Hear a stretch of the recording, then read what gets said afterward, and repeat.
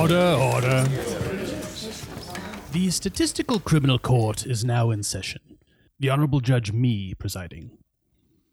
Today it looks like we have a guy who got arrested for something minor, and this is an arraignment, so we're going to decide how much money he needs to pay us in order to have any chance of resuming his normal life, maintaining his job, keeping custody of his children, and generally just not seeing his whole meager life fall apart before this crime, whatever it was, is resolved. I'm going to set bail at a completely arbitrary $500. I'm sorry, what? You say you don't have that kind of money. Do you have family and friends that could help? They're poor too? Yes, well, that sounds like a YP and not an MJP, a your problem and not a municipal judge problem, but statistically speaking, most people have to pay a little bit of money to get out of jail once they've been arrested, whether that's cash bail or some sort of bond system. Do you think you're special, sir? Oh, you're saying you could afford slightly less than that? My good man, I've made an arbitrary decision, and that arbitrary decision stands. This is the Statistical Criminal Court. There are no special cases. You're saying that you have a family to support and that rent is due. Well, I suppose you might have thought about that before you did a crime. Oh, you're saying you're not guilty? Where have I heard that before? We'll just have to see, won't we? Oh, you're saying that all you want is an opportunity to prove your innocence? Well, then you've come to the right place, sir. That's what courtrooms are for. Locking you up until you pay an arbitrary amount of money is the beginning of how justice is served in this country. Given the current case backlog in our overloaded public defender's office, depending on how long the prosecutor's office wants to drag their feet or let you marinate in the hope that you'll just cave and take a plea bargain, I'd say with a degree of confidence, your case will come to some sort of resolution in, say, between a few months and a couple of years. Yes, years. There is a non-zero amount of cases that take years to resolve, statistically speaking. I remember once this old cuss, what was his name? William B. Mitchell, yes. Sounds like a name of an old Wild West actor. And just as grizzled. He stayed in jail for 33 months before he cracked and took a deal. Yes, 33 months. He was 72 years old. We just kept him in there cooking. Of course, his public defenders kept quitting. 4 of them quit. But that didn't matter. Man, that guy had spunk. Anywho. Oh, you're saying if we kept you in there even a couple of weeks, you'd lose your job and your housing and probably custody of your children. Well, if that's true, you really should have thought about that before committing this petty crime. Oh, you're still professing your innocence. Fine. In that case, you really should have thought about that before being poor. You're saying it's not just poor people, but 40% of Americans reportedly can't cover a $400 expense, making any sort of pretrial bail requirement a fundamental violation of those people's constitutional rights to due process and the presumption of innocence? Well, that is a heck of an argument, sir. But this is a municipal court, not the Supreme Court. I'm afraid I'll only be considering facts about whether or not you committed this very minor crime. You're saying that when defendants like you are either bailed out or released on their own recognizance, the charges are dropped nearly 60% of the time? Whereas among defendants left to wallow in jail, over 90% take a plea bargain? You're saying you can't adequately defend yourself from behind bars, and your public defender has nearly 200 other cases besides yours, and may struggle to give yours the necessary attention it deserves? And therefore your ability to effectively defend yourself, quite literally, statistically, depends on whether or not you remain incarcerated? Well, look at the brain on this one. That's a very convincing argument. And one I might be swayed by if I weren't a character in an audio dramatization about how fucked up our pretrial system is, statistically. Because I am such a character in a dramatization, and because only 24 to 28% of defendants are released on their own recognizance, I'm afraid I'm not going to be able to release you either. Look, I've grown quite fond of you in our brief interaction, so I'd like to offer a bit of advice if I may. Try to be less poor next time. The criminal legal system works out a lot better for people if they aren't poor, statistically speaking. Oh, and also if they aren't black or any other demographic minority. I personally don't see race, because that's the sort of thing statistically a person like me would say. Even in the year 2020, if you can believe it, people still say that shit. So I can't tell if you're a person of color or not. But statistically speaking, it would be a lot better if you weren't. Yes. Poor people and people of color. That's right. They get fucked real good in this system. Real good. Statistically speaking. Indeed, good luck to you as well, sir. And I do hope if you ever find yourself in the Statistical Criminal Court again, you are considerably less poor. It really would go just so much more smoothly for you. Ta.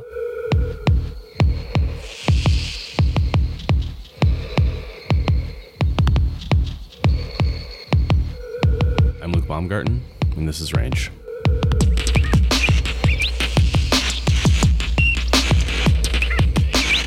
Episode 10. Today, we celebrate our Independence Day.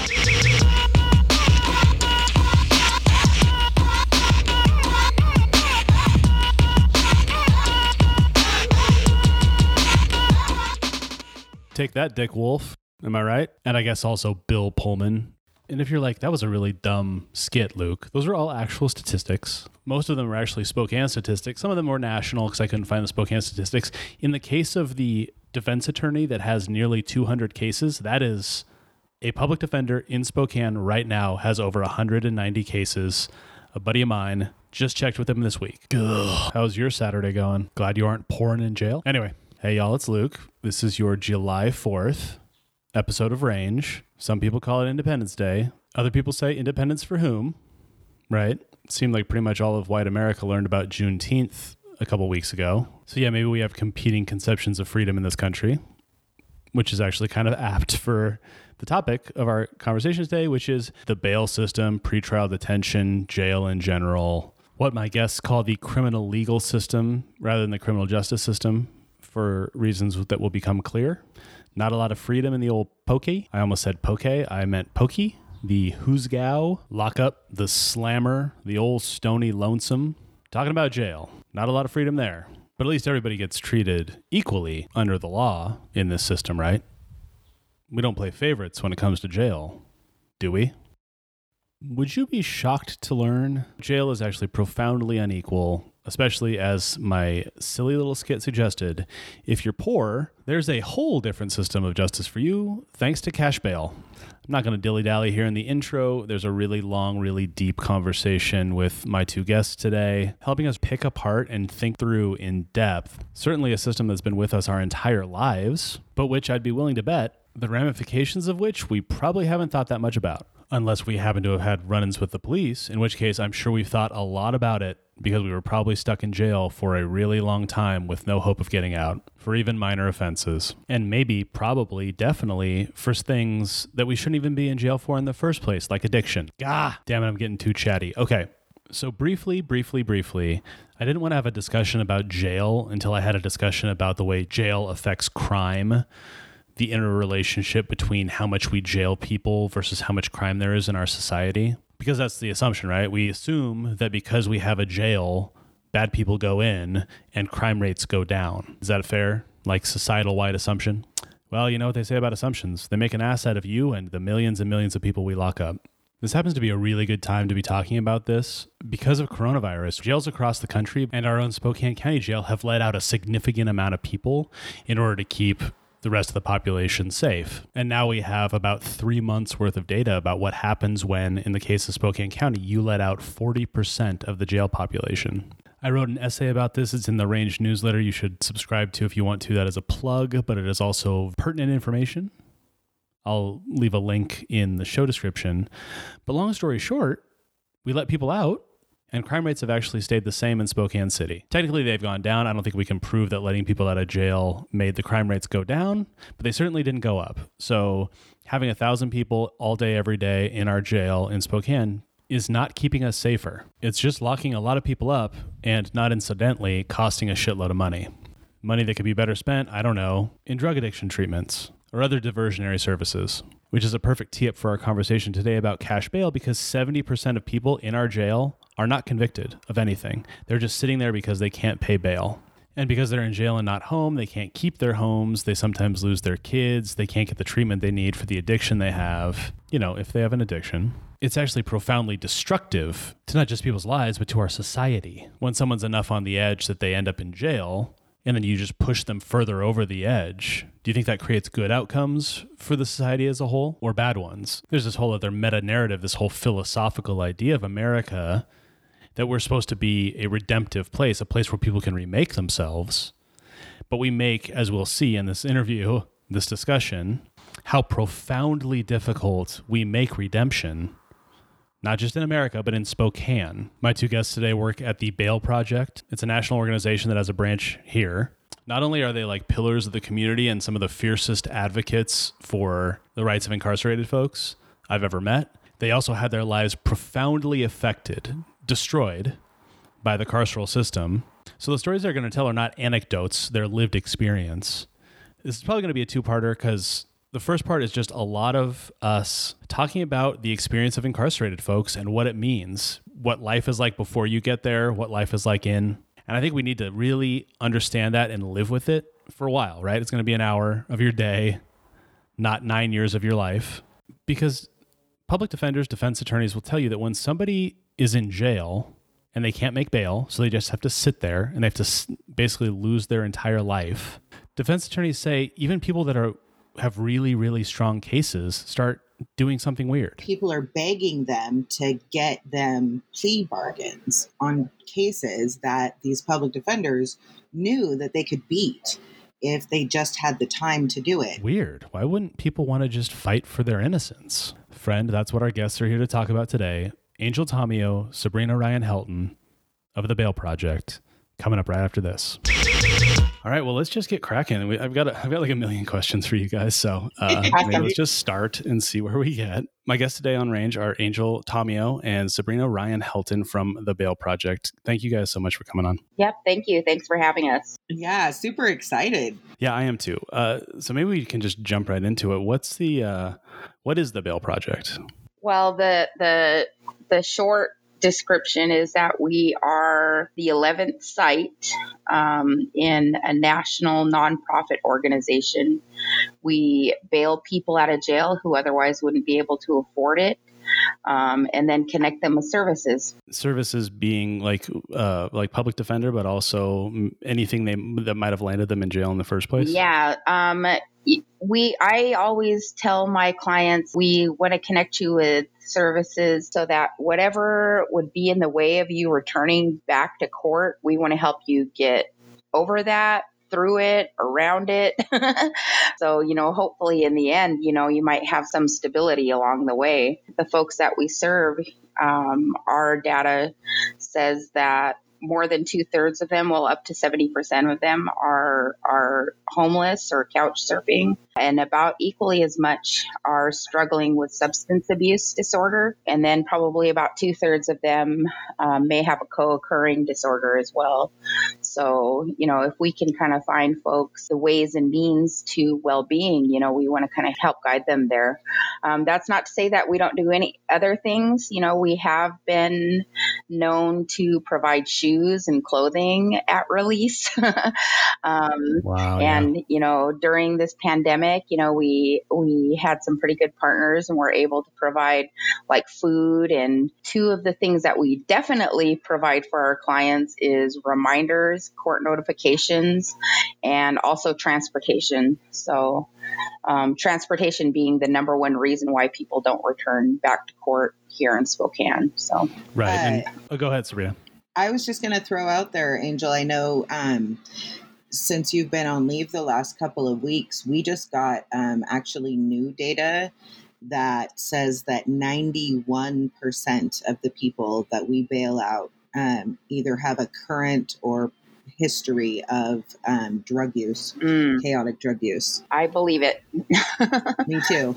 That's incredible. So we'll talk about this in more detail later, and I don't want to jump ahead, but part of what the assumption here is that, and this is part of the national discussion we've been having, is that maybe jail isn't the best first place for people with a history of drug use. Absolutely not. And that's kind of your guys' assumption as well, right? Yeah. Definitely. So you've kind of already talked about it a little bit, but one of the things that I think is so cool about this organization is just like the way you present yourselves. And so the people that do roles like yours in various cities across America, you call yourselves bail disruptors. What does that mean to you guys? So bail disruptors disrupt the two-tiered system of cash bail and pretrial detention. And basically what we do by going in and posting bail for folks who can't afford to post bail for themselves is release them on their own recognizance. Right. It gives the lie that or shows the truth that people don't need money to come back to court. Having money doesn't make people any safer to be in the community. And so we have our job, and what the job of basically our entire organization is to disrupt that system and show people that there is another way, a better way, a more humane way to address the social issues of our communities. I'm trying to sort of approach this from a level of like, if you've never thought about bail before, if you're just, a person whose only experience with thinking about bail is like hearing, Mariska Hargitay on SVU on, on Law and Order be like, oh, he's going to make bail and he's going to be out and we're going to lose him or whatever, something like that. You maybe haven't thought about the underlying assumption that is built into bail, which is, if you have a certain economic means, you deserve to be on the street. Like the only thing that's really stopping two people that commit the exact same crime and get the exact same bail is not necessarily their history of previous, crimes or whatever. It's literally their ability to give $1,000 or whatever, $500 to the state. Correct? Right. Absolutely. So basically, a little bit of history about our organization. It began in the Bronx, New York, and our CEO, Robin, her and her husband were both public defenders and friends with a lot of public defenders. And they just kept seeing, like, it's heartbreaking, right, that these courtrooms full of Black and brown bodies, and people are begging them to get them plea bargains on cases that these public defenders knew that they could beat if they just had the time to do it. But the people who were incarcerated, waiting for their trials, sometimes for years, were just like, I need to get back to my family. We're about to lose our home. I'm the primary breadwinner.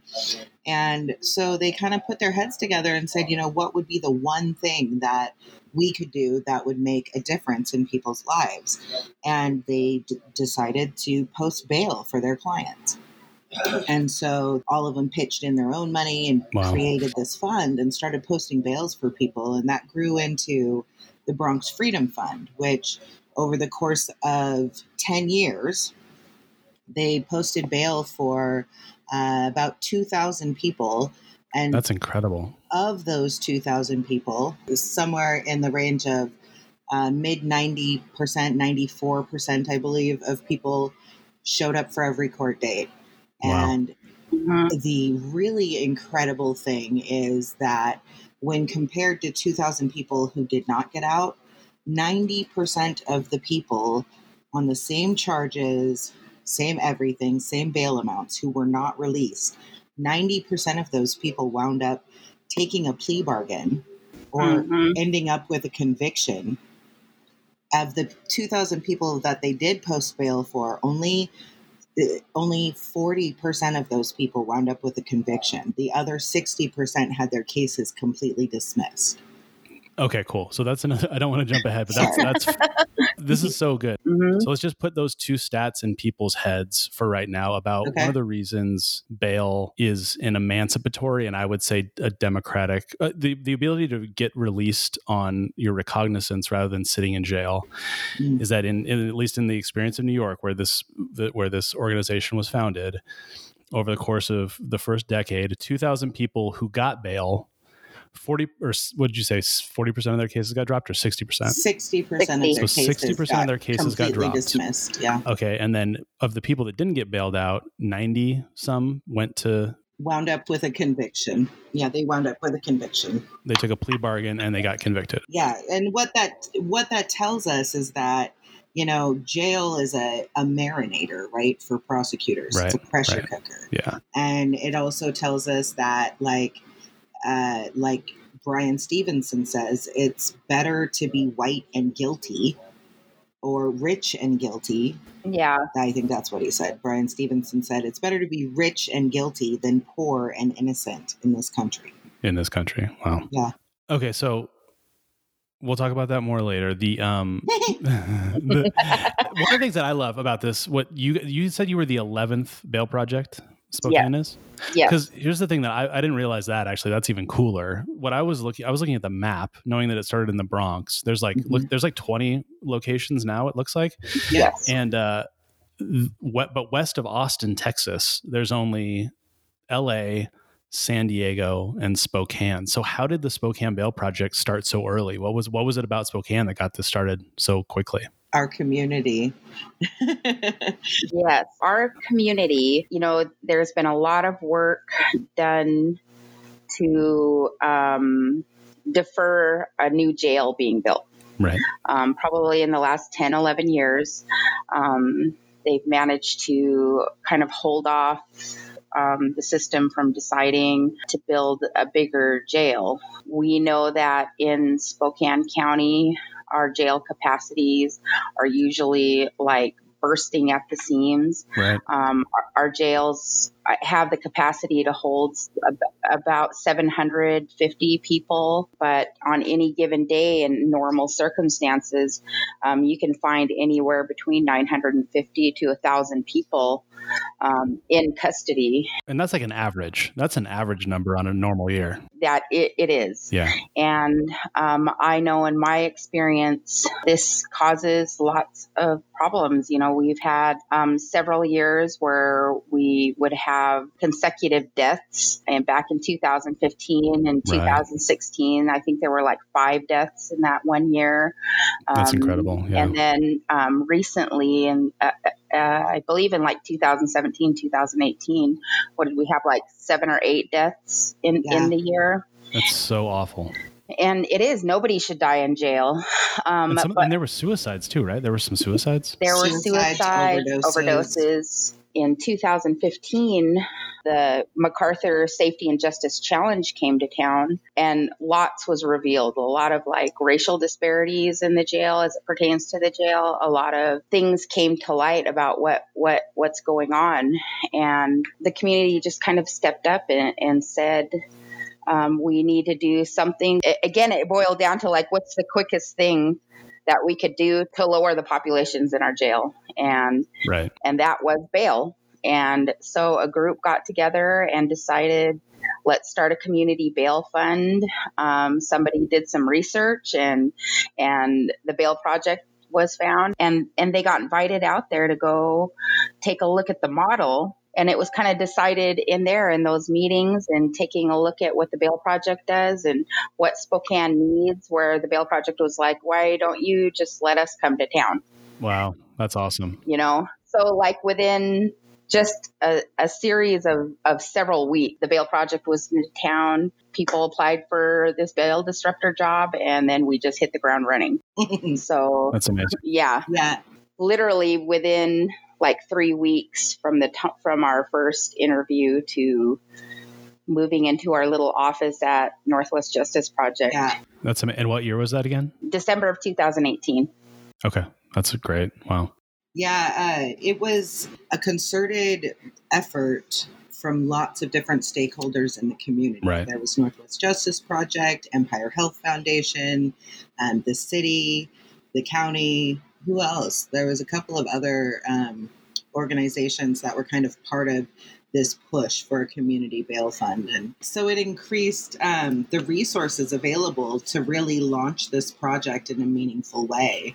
And Empire Health Foundation was originally in a position to fund this community bail fund, and instead they were able to use that lump sum of money that they were going to use to bail people out to provide resources instead. And just to be clear, Empire Health Foundation, their main mandate isn't criminal justice stuff. They're thinking about human health outcomes. And so it's amazing to me that they were one of the founding organizations of this, because they were seeing the negative health outcomes, not just for the people who are incarcerated, but their families, the kids that depend on them, the significant others, maybe the larger family. They were seeing really bad health outcomes when a member of the family gets incarcerated. Yeah, I really have a lot of respect for Empire Health Foundation for recognizing mass incarceration as a public health crisis.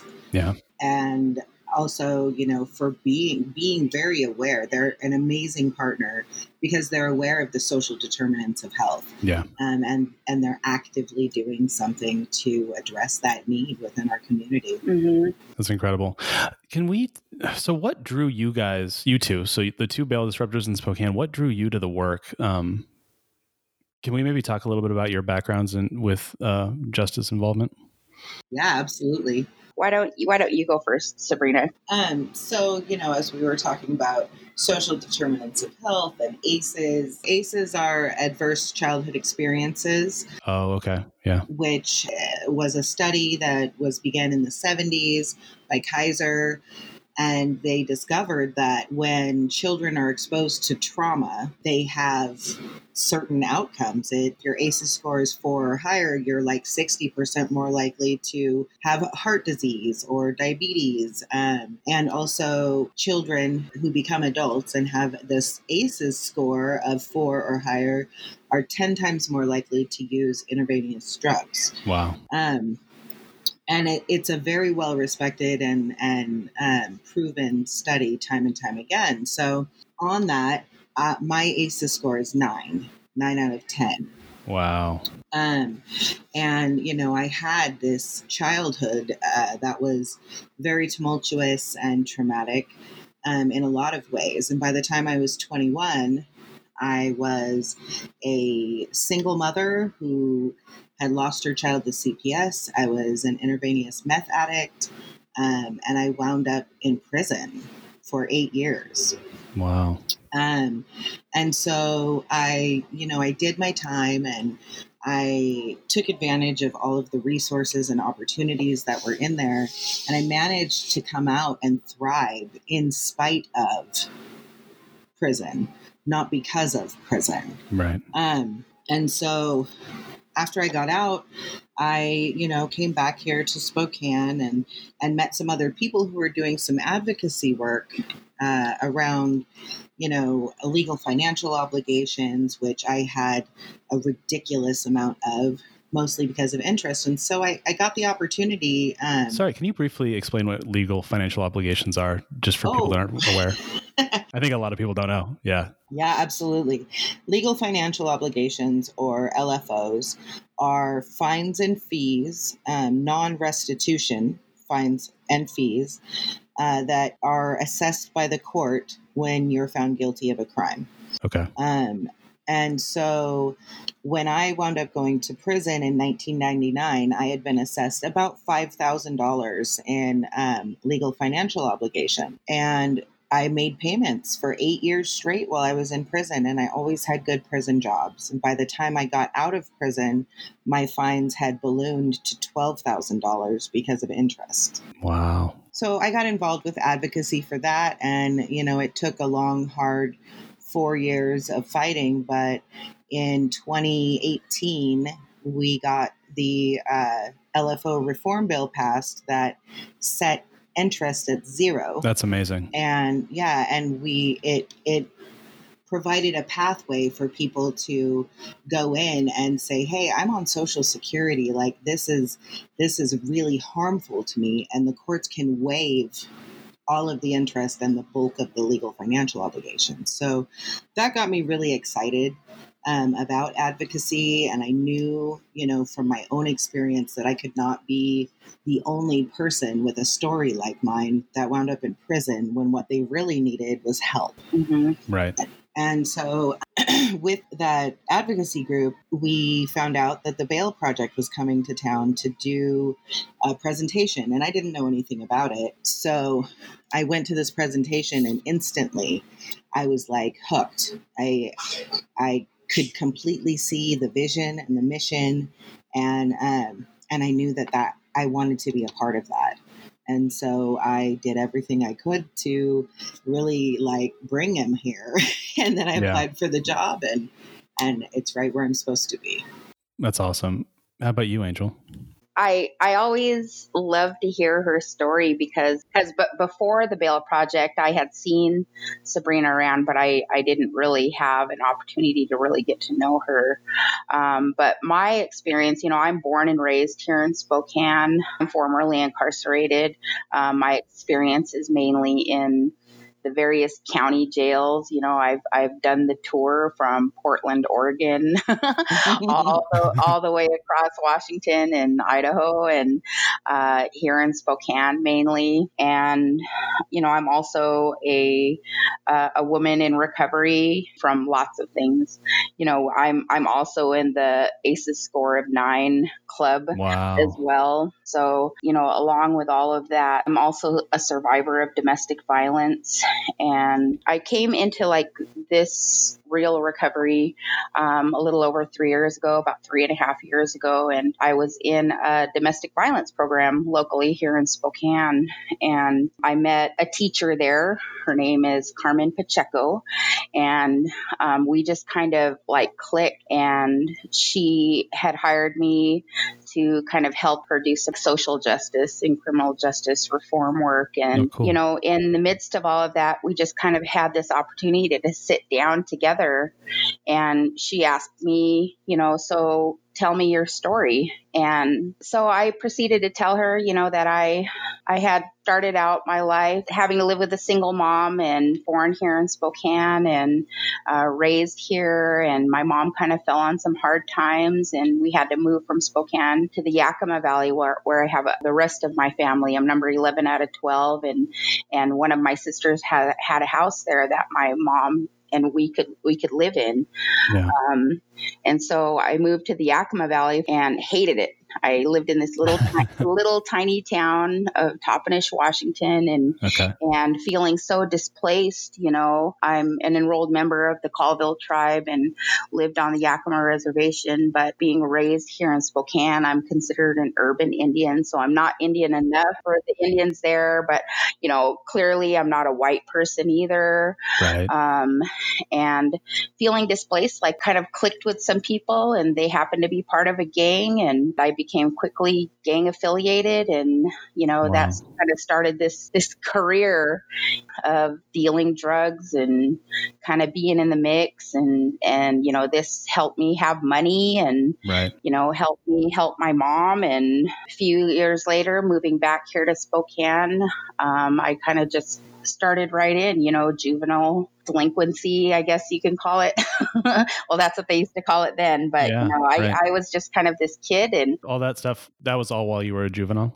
Yeah, while I was juvenile in Yakima. But I moved here to Spokane and still kind of stayed in the lifestyle. But along the way, I'm an addict. And so a lot of the reasons why I started coming in and out of jails, and I would move away and I would end up in jail somewhere else. And so fast forward to right before like the year 2000, and I got pregnant with my first son, and I just kind of stopped everything, and I went to school, and I did better. I was a parent. I was a college student. I got this career. I got married, and did pretty good for a while here in Spokane. My husband, he ended up in prison on a life sentence.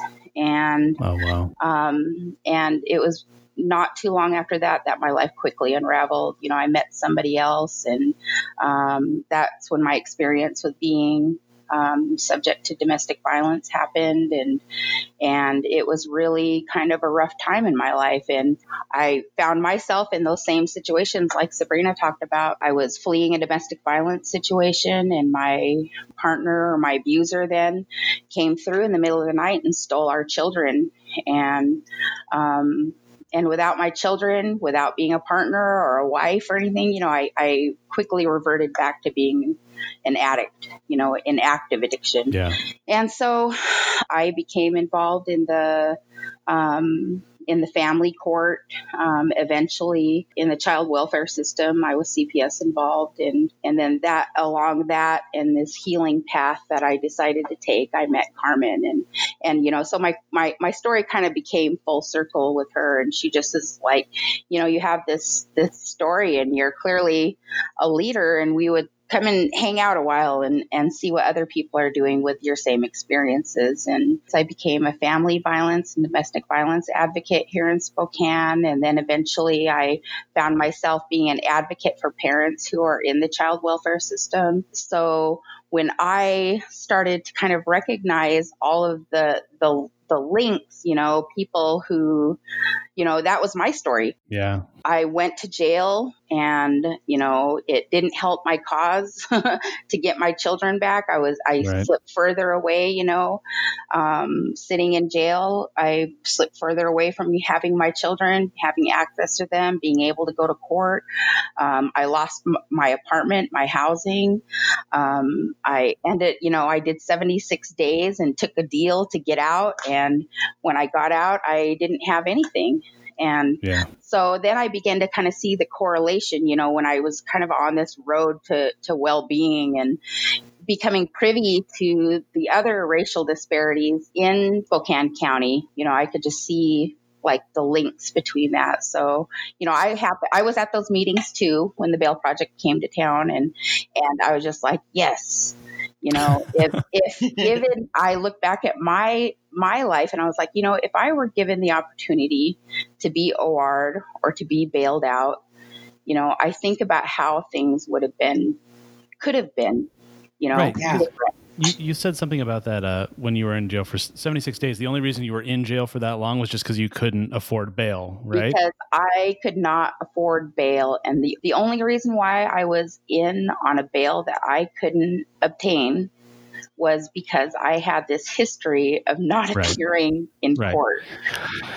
And so one of the things we know, or we've sort of accepted as science, like even our sheriff would accept, has accepted it as science, is that if you're an addict, relapse is almost inevitable, or it's so common that we shouldn't like be surprised by it. It happens a lot. It's very it's a disease that is incredibly hard to kick. And the way you guys both describe it, it's you're sort of in almost remission. You're never, there's always an opportunity to relapse. And so what you were saying here, just to sort of underscore it for people, was like, you were on that path to getting clean, and you had been clean at various points and had gotten your life together. And then you relapsed the way most people do.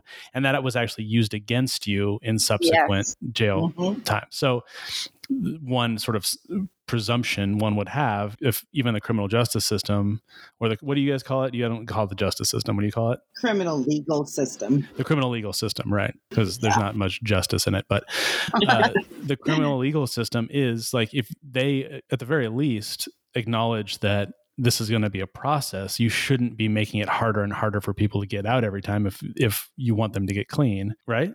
Yes. Okay. So, sorry, that was just a little rambly. I might even cut that because it was just me going off for a sec. But so I wanted to just get your stories out there because I wanted you guys can speak it to this with like firsthand.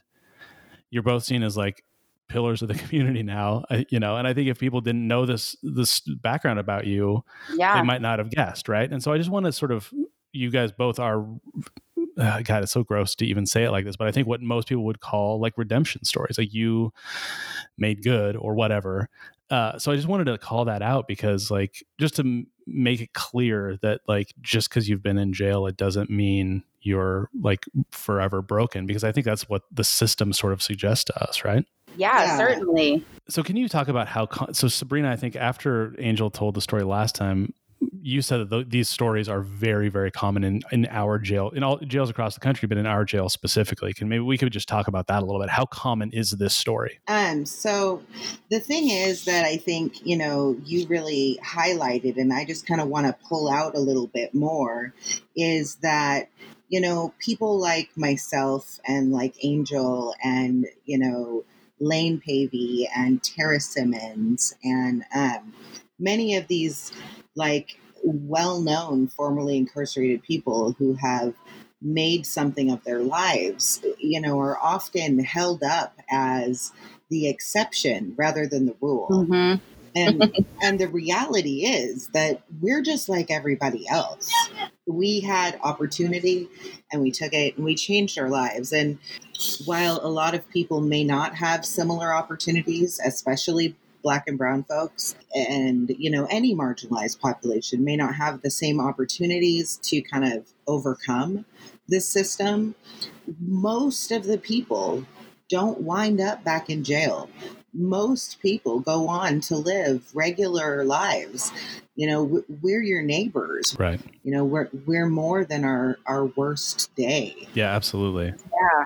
And so having that kind of mindset and knowing that for myself, and I see it in Angel as well, as we work with our clients, and recognizing that they're whole, complete people. They're not broken. They're not, you know, less than. They aren't to be pitied. We know that the people that we serve are whole, complete, amazing people. And they possess all of the answers to what they need inside of them. And they just need someone to, you know, believe in them and maybe help them with the logistics, you know, and that's what we're here to do. Because the only reason they are your clients and not some, you know, again, relatively, let's just say like a middle-class white man like myself, for example, who got pulled in for a similar crime. Well, it's not even, like, I might have not even gotten pulled in for the same crime or whatever, you know, but it's that they're poor, right? They just can't achieve that bail. That's the only sort of determining factor.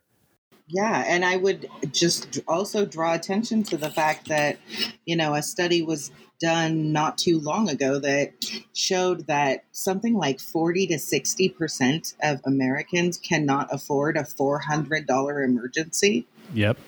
I saw that same one. Yep.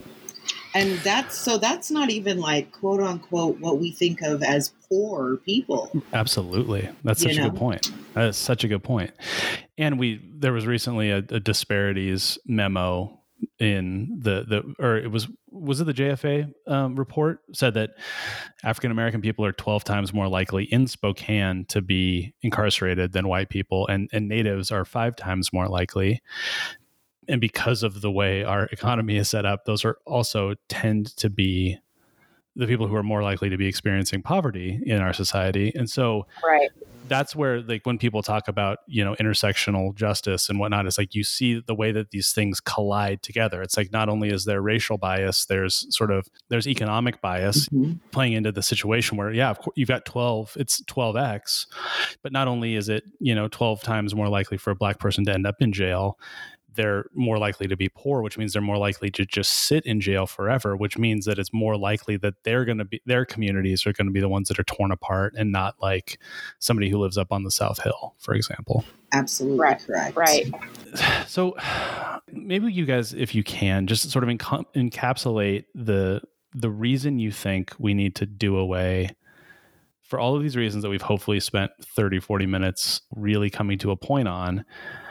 Why do we need to just, in the Bail Project's ideal world, its mission, not just make it easier to bail people out, but to get rid of cash bail entirely? Whoever wants to take that, sorry, just step right up.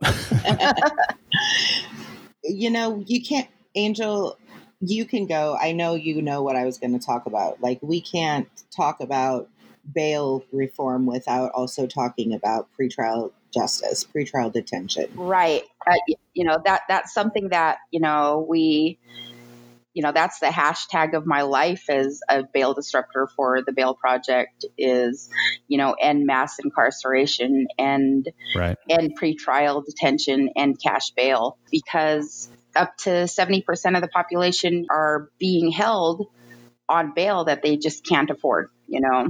Sorry, not to put too fine of a point on that. That is a national statistic that bears itself out locally almost perfectly. 70% of people in county jails, 70% are not convicted of anything. They are pretrial. They are sitting there waiting for their day in court.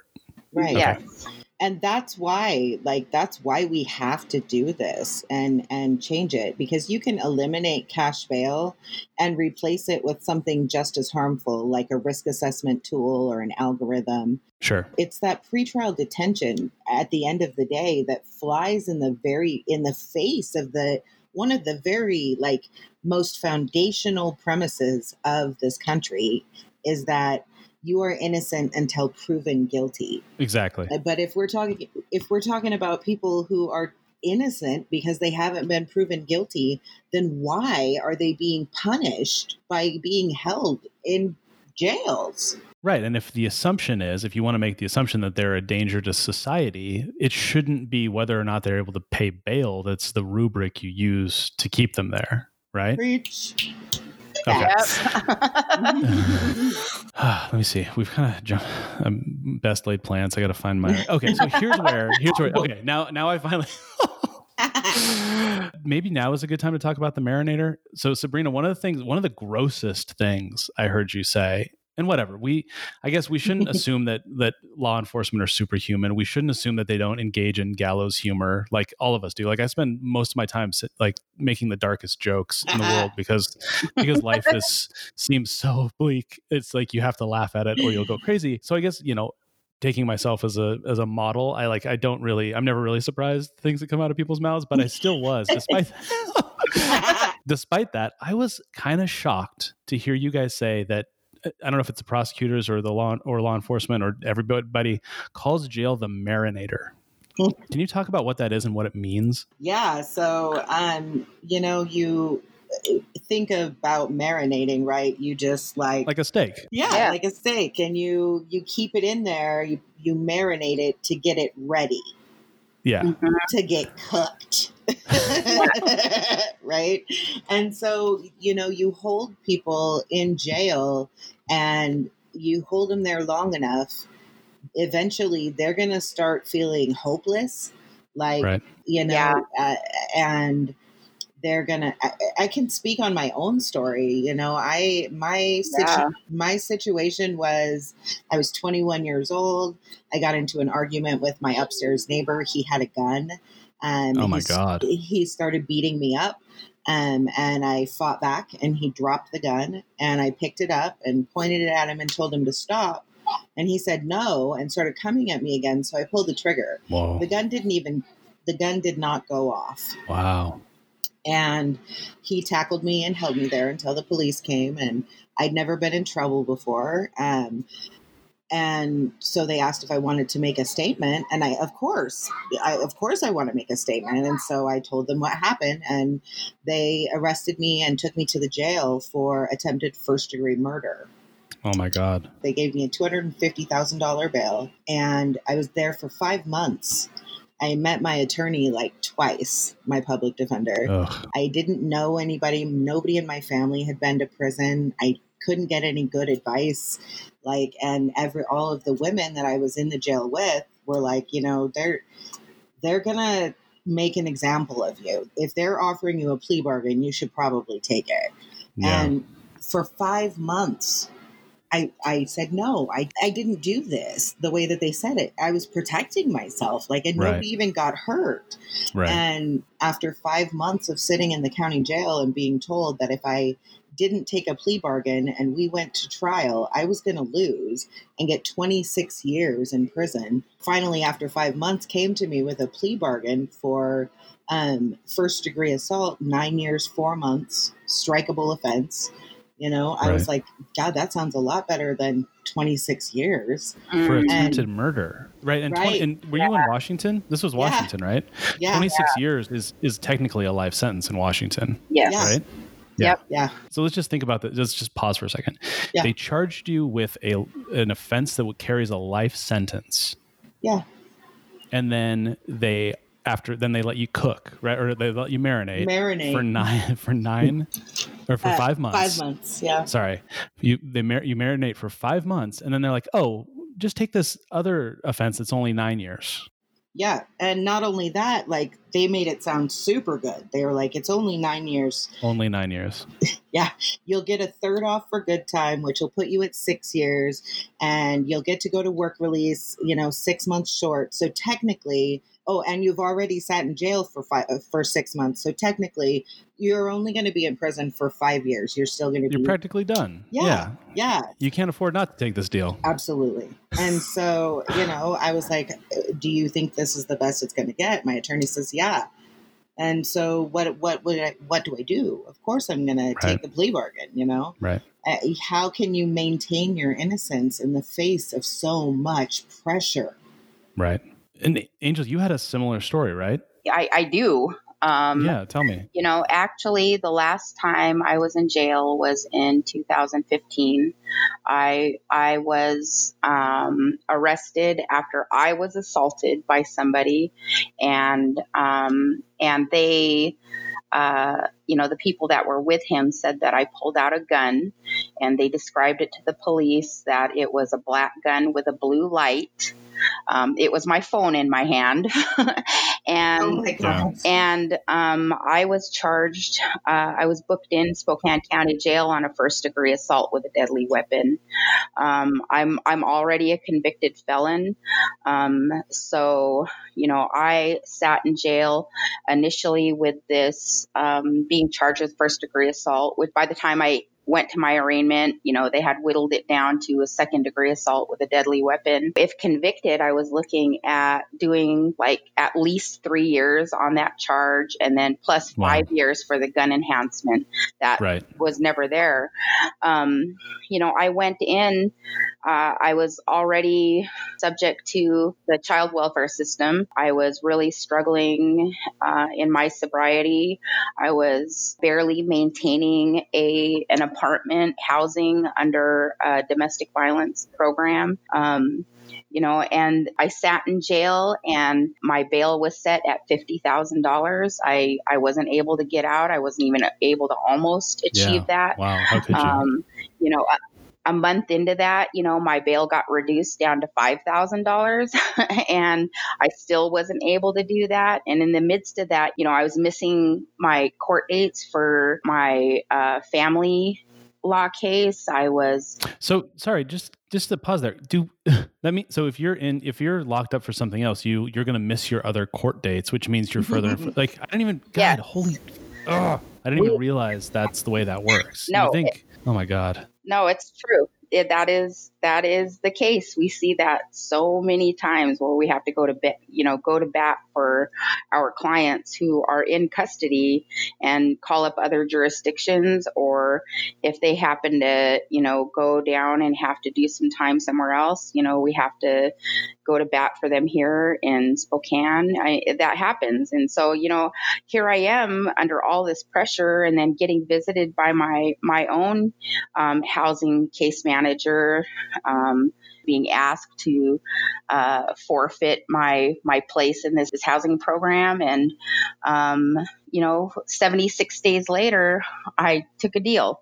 I said, let me plead out to me assaulting somebody else. It boiled down to a simple assault, but still, I was the one who was assaulted. Right. And I got out to nothing. I didn't have, I was further away from my children.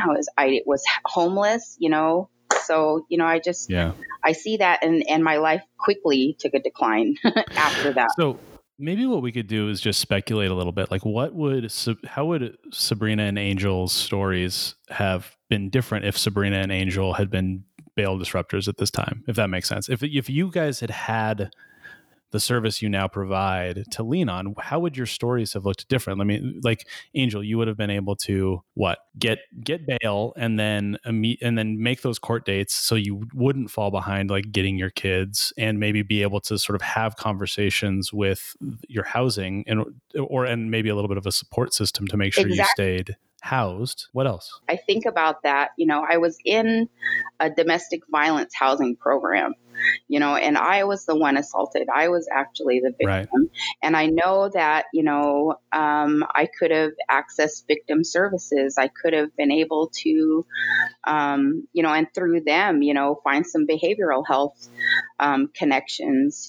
Could that be mental health? Certainly. Could that be substance use treatment? Certainly. Sure. I would have been able to maintain my housing. I could have been able to participate in, the key to my case that time was somebody, was my witness or my witnesses. And, they just weren't being able to be accessed. I could have been able to find them. I could have been able to have them interviewed. Right. There were all these things, you know what I mean? Meanwhile, I'm sitting in jail, unable to do anything. You could have actually fought that case and been like, okay, cool. If I had a gun, prove I had a gun. Right. Right. If it was a phone, you would have if you would have actually gone to trial. This is the thing that's qualitatively different about taking a plea bargain versus going to trial with something is like, okay, prove it. Like that's the whole innocent until proven guilty thing. That's the guilty beyond a reasonable doubt thing. It's like, you gave me a gun enhancement on an assault charge. You got to prove I had a gun. Yes. Right. That was exactly it. And that was actually in the end why I was even able to be offered this, 4th degree assault on a silver platter, Right. But not before being homeless and losing your kids. Right. And not before being arrested for having this said gun. Do you know what I mean? Like it was just, in the first place. Yeah. Right. What was their linchpin for arresting me and charging me and holding me all of that time in the end disappeared. And we see this with our clients all of the time. We have been able to post bail for secure freedom for somebody so that they can get out and fight their case, where they are literally like a day away from going back into court and taking this plea deal. That's incredible. And that's something that we do. And we see that because before we bail them out, we take a look at their case and we can see this lineup of court dates. And we're like, oh, look at, here's a motion hearing. They're getting ready to take a deal. You know what I mean? Let's go in and not knowing, because we don't get involved with matters in their case. That's for their attorney. But, we do know that if we can encourage them to fight their case from the outside, they're going to get a better case outcome. They just are. And could that be a dismissal? Certainly. How many times we've done that is just really remarkable. Okay, I think I'm going to end it there for this week so that I can actually get this out on Independence Day. It would be a really stupid conceit if this came out on July 5th. Although given how late it is, a lot of you are probably celebrating the birth of our nation by blowing a piece of it up right now. So I don't expect you to be listening to it today, but I at least want to. I've set the intention and I want to get it out today. So one more time, briefly, check out that essay about how crime went down in Spokane after we let people out due to COVID. And then tune in next week for the second half of this interview. Bye.